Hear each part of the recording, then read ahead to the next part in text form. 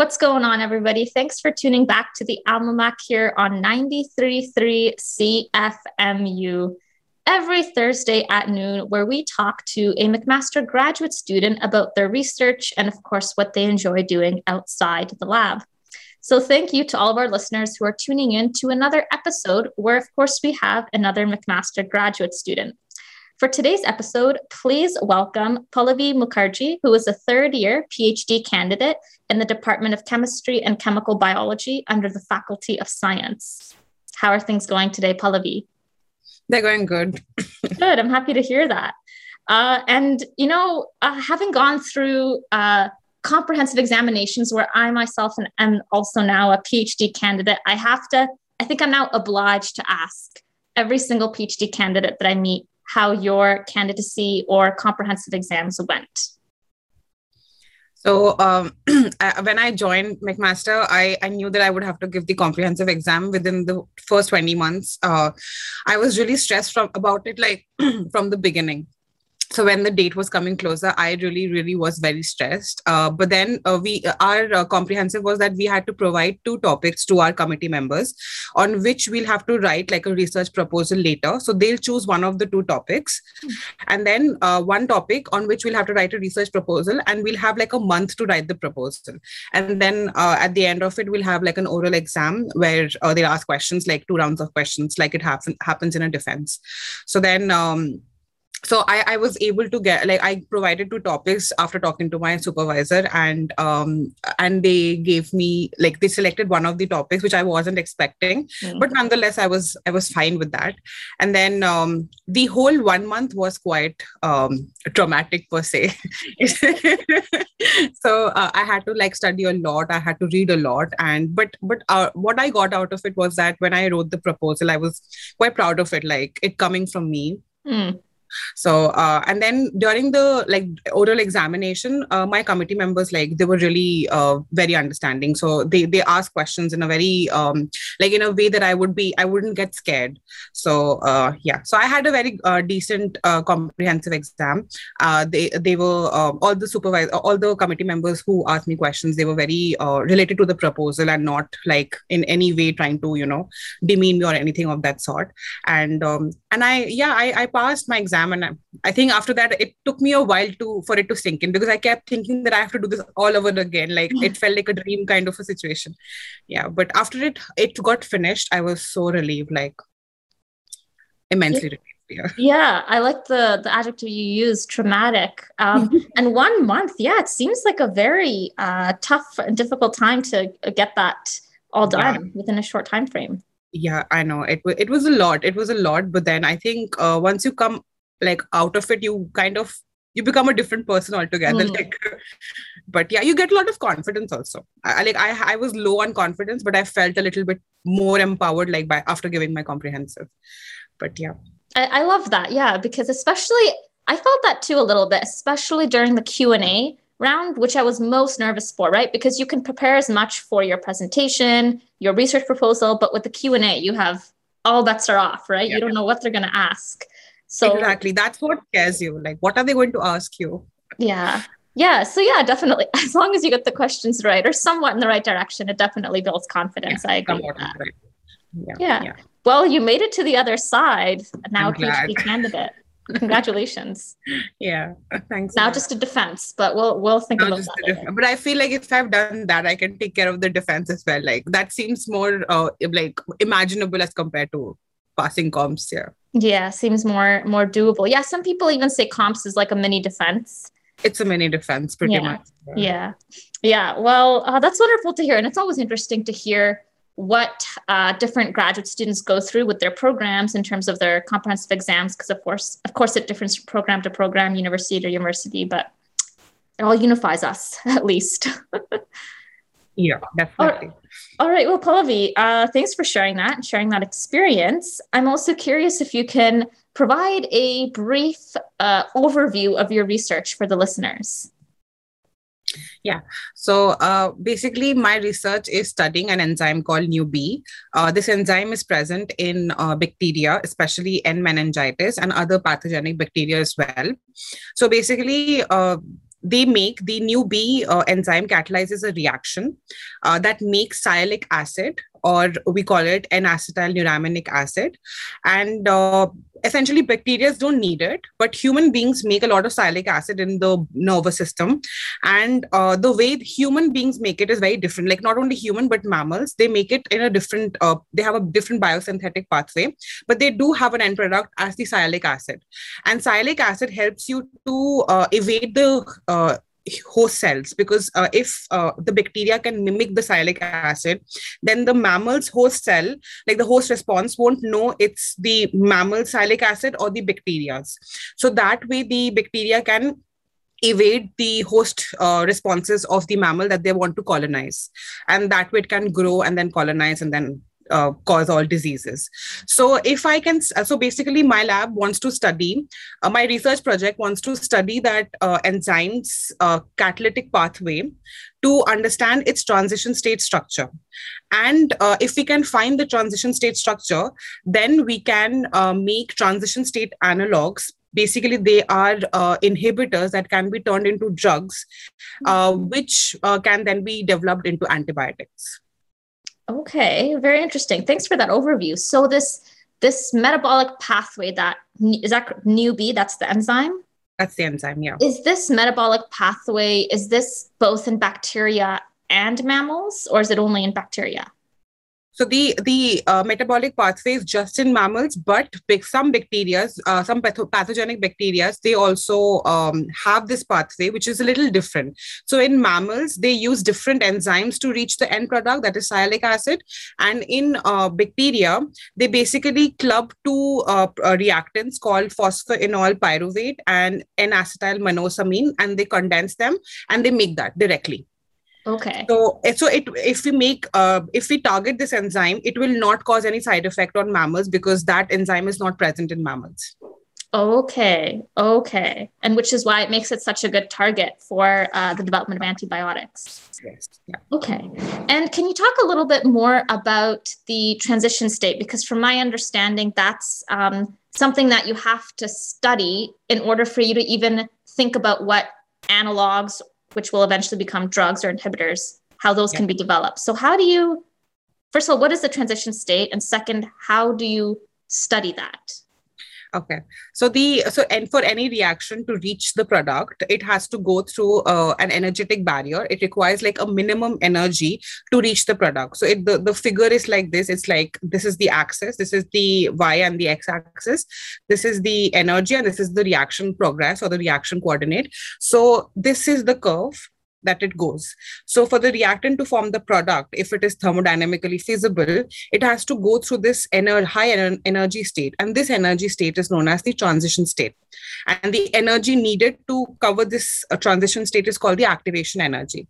So basically enzymes catalyze the reaction by lowering the energy of this transition state to a little less than what it would be if it was uncatalyzed reaction. Okay. And so the lifetime of this transition state is of a single bond vibration. So it is like 10 to the power minus 13 seconds. That is how short it lasts for. So you can't really isolate it and then study it using X-ray crystallography. So you'll have to study it using experimental techniques. So the only technique right now that's available is called kinetic isotope effect. Okay.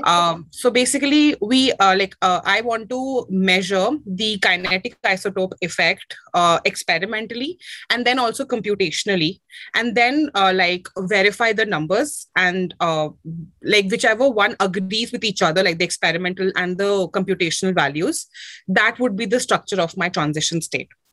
So if I talk a little bit about the kinetic isotope effect, basically it's like an organic tool. The formula for a kinetic isotope effect is that the rate constant of a light isotope to the rate constant of a heavy isotope is equal to kinetic isotope effect. Okay. An isotope is basically, there are two elements that have the same number of protons, but different number of neutrons, and therefore different mass number. For example, we have one hydrogen and two hydrogen. So one hydrogen is hydrogen and two hydrogen is deuterium. So basically the concept of kinetic isotope effect relies on the vibrational and like the vibration of the molecule. So if I have like the vibration of a bond, so suppose I have CH bond, carbon and a hydrogen bond, and I have a carbon and a deuterium bond, right? So the hydrogen is lighter compared to the deuterium. Right, and because of the different number of neutrons and therefore different mass number. Yeah, because of the different mass number. So something which is lighter would vibrate at a higher frequency as compared to something which is heavier. So it will vibrate at a lower energy. Because of this difference in vibration, what happens is that when a bond is breaking, the lighter isotope's bond would break faster as compared to a heavier isotope bond, because that's how the energy profile it would be. So if we look at the energy profile, it would be like this. Like if you look at the Morse potential, it would have the CD bond would be here, the CH bond will be here, it would be vibrating at a higher frequency. So when we are trying to, if a bond is breaking, so then what will happen is that the CH bond will break faster compared to CD. So kinetic isotope effect tells you if the lighter bond is breaking faster compared to the heavier bond. So the heavier bond is basically a reference for the molecule to see which bond is breaking actually. Okay. So basically we want to know about the chemistry at the transition state, and chemistry means breaking of bond and formation of new bonds. So to know that, we need a reference something. So the heavier isotope is like our reference to know if our actual bond is breaking or not. Okay. And once you have that information, I guess the rate at which it breaks, and you're looking at the light isotope versus the heavier isotope, what do you do with that information? What does it tell you? So basically, so what will happen is that if there is a bond breaking at the transition state, then I know that basically this CH bond is what is breaking. Suppose it's a CH bond, then I know that at the transition state, the CH bond is breaking. If the CH bond is breaking, it will give rise to a primary kinetic isotope effect, and that value would be more than 1. Okay. If a bond is breaking. And if a bond is not breaking, the bond that of our interest is not breaking, then the kinetic isotope effect value would be equal to 1. It would be unity. Okay. So we would know from the kinetic isotope effect experimental values which bonds are breaking, which bonds are not breaking at the transition state. And that will help us map the transition state computationally. Okay. And then from there, you can then decide or learn how to develop what kind of analogs, how to structure them to then inhibit.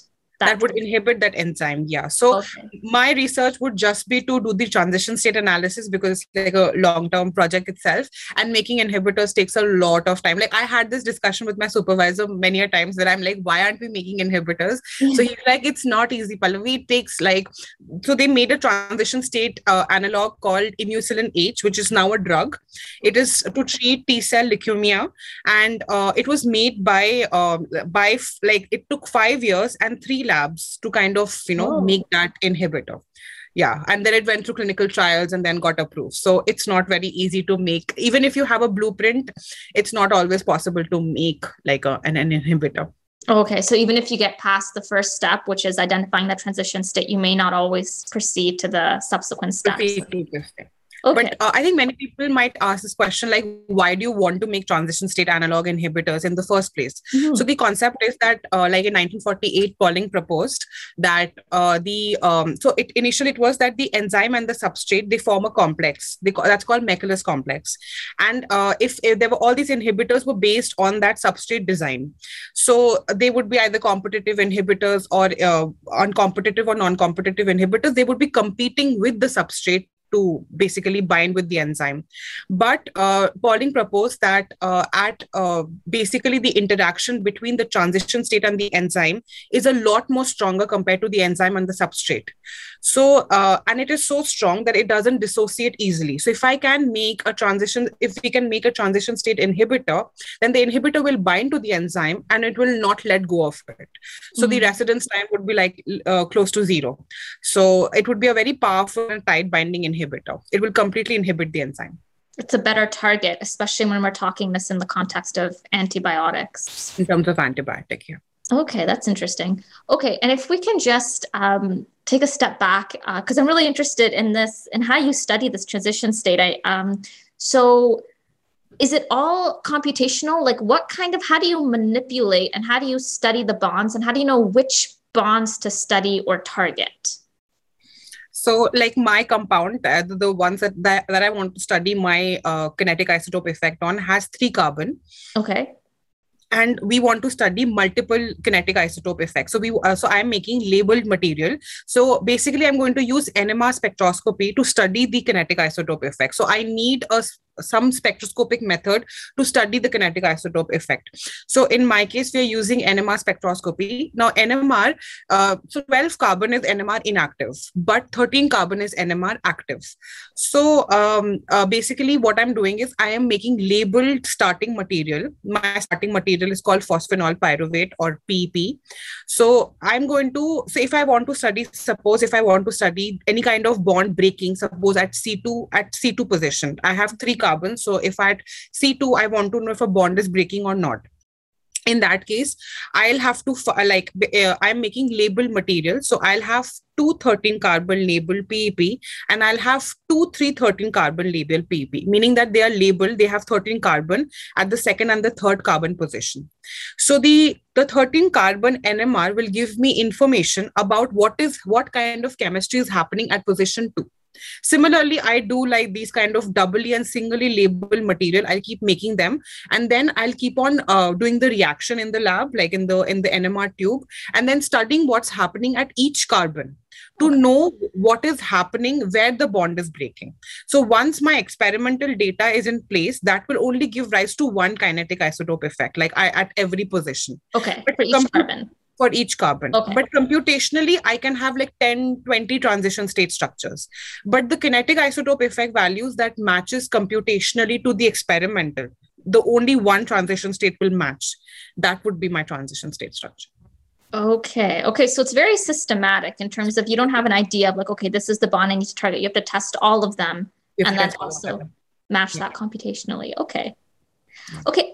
And Pallavi, we briefly touched on it, but can you speak a little bit about what you hope are the ultimate findings of your research, or what you hope at least that you're able to complete or get started with your PhD project?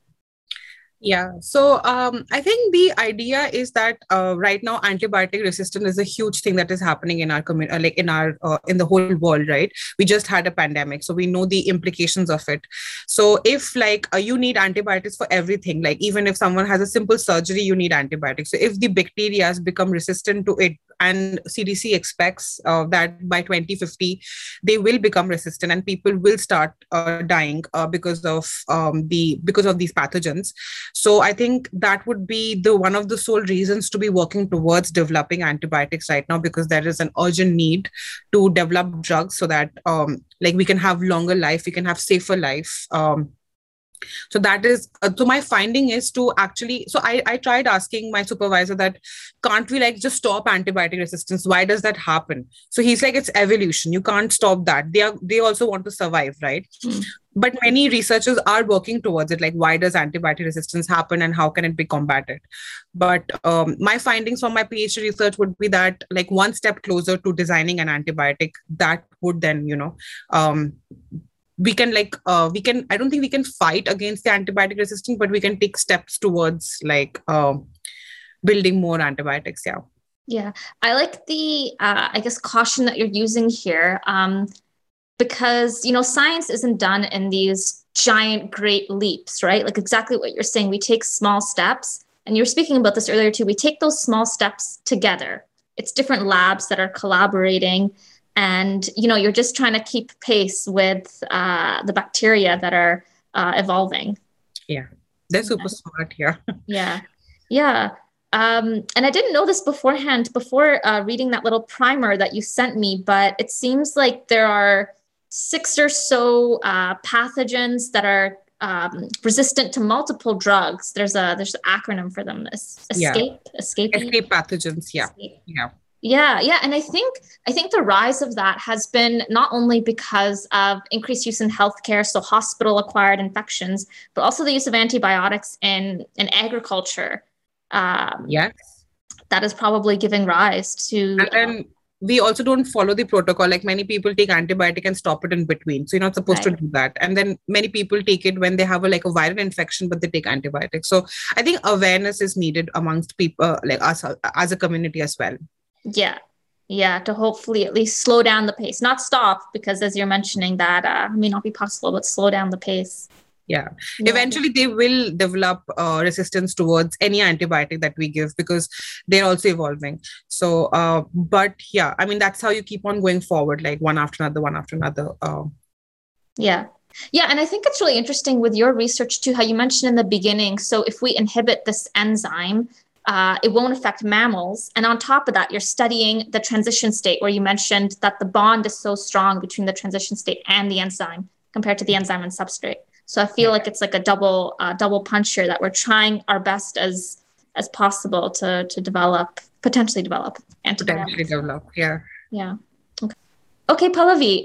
So, we kind of saw how there were differences between graduate students with their comprehensive exams, and guaranteed there are differences between graduate students in what they do inside the lab. So, can you walk us through what a typical day would look like for you when you go into the lab?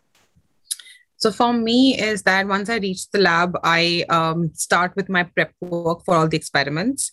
So if I'm making something, then I have to wash the column, I have to get the lyophilizer ready, or if I have to rotovap something. So I get all those things done, solutions made and everything.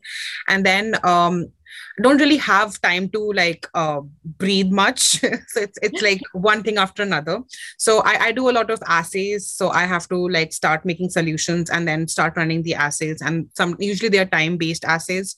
And then we also have undergrads who work in our lab. So if I have to like, if they need any kind of assistance or something, then I help them. And so basically, I'm the only grad student right now in the lab. So I also take care of all the like administrative work, like if there are any supplies needed in the lab or not. And throughout the day, I'm just working on experiments. In between, I'll take a coffee break because that's much needed here. You need that, yeah. Yeah. And I tend to stay a little late in the lab because I go a little late. So I usually I come back by 10:30. But my whole day goes into doing experiments. So we have like, I usually do a lot of synthesis and purification assays.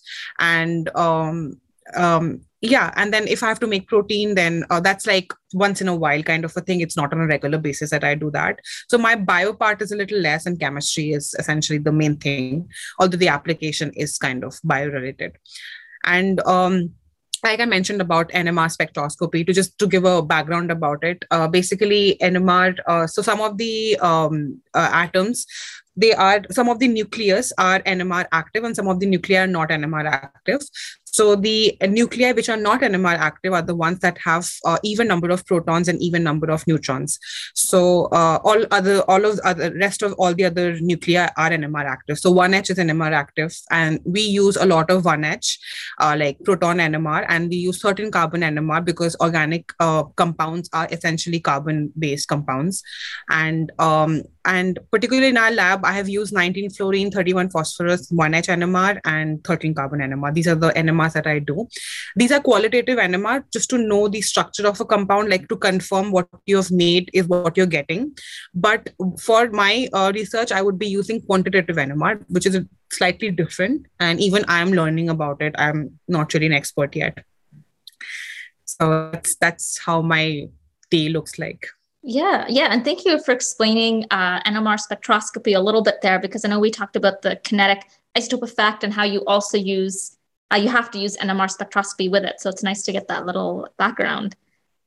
And your research overall sounds really fascinating. Like we were talking earlier, how it's done in small steps. You're contributing to those steps towards eventually, hopefully, trying to keep up with the pace of antibiotic resistance.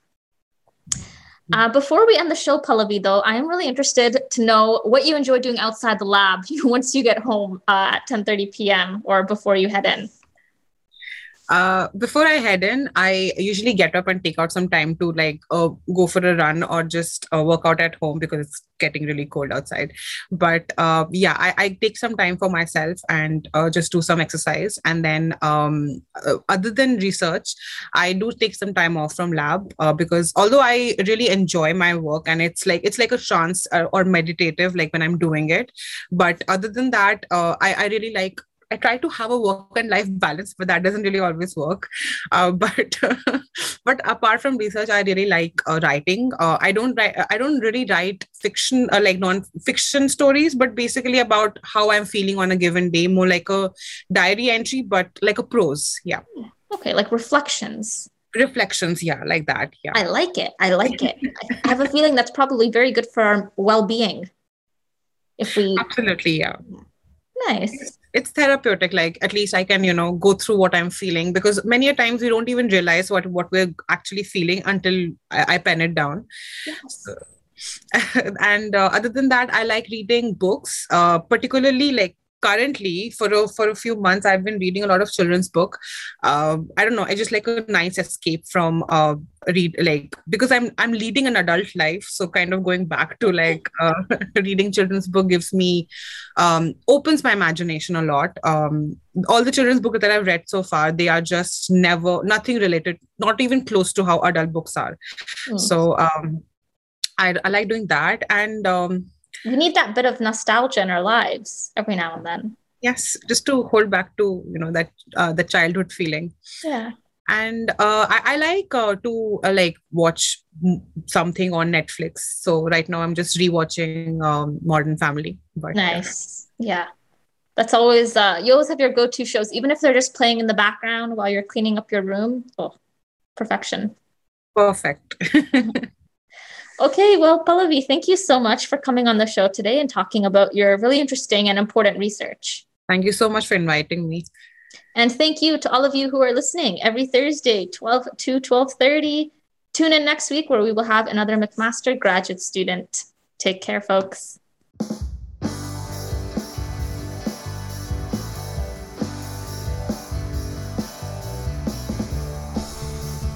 Hey everybody, Adam here. Just wanted to say thanks again to Pallavi for letting us in on the day-to-day goings-on of the lab that she works in. We have a couple minutes, so I just thought I would maybe let you know what's going on over at scientificcanada.ca. I've been attending the Canadian Science Policy Conference and releasing some short episodes on some of the topics that were getting discussed. One of my favorite sessions last week was bringing the bio-revolution to Canada towards a pan-Canadian genomics strategy. And this was particularly interesting to me because in the most recent federal science budget, this was, sort of earmarked as one of the big ticket or investments that the federal government was going to make. So they committed to $400 million to this new project. And in this session, we got to hear from a bunch of the people who are making this revolution happen. So we heard about what it takes to build an effective strategy, opportunities for Canada's continued leadership in genomics, and the confluence of genomics with other transformational technologies. It was a pretty intense session, and I try to break it down for you in 10 minutes or less. So you can head to scientificcanada.ca to hear more about that. Other sessions included marshalling science, technology, and innovation to solve global problems. This was cool because we had an international panel. So we had delegates from Japan, Germany, Denmark, the UK. They talked about how international collaborations work for their different countries and some of the successes and lessons learned from trying to do these big international collaborations. So if any of that sounds interesting to you, I encourage you to head to scientificcanada.ca, where you can hear these sort of debriefings. I've also written up my notes, so it's all accessible to you there. I'll be doing more of this in this coming week, and once the conference starts in earnest, I'll do my best to report on it as hard as possible. Alright, thanks again. See you next week.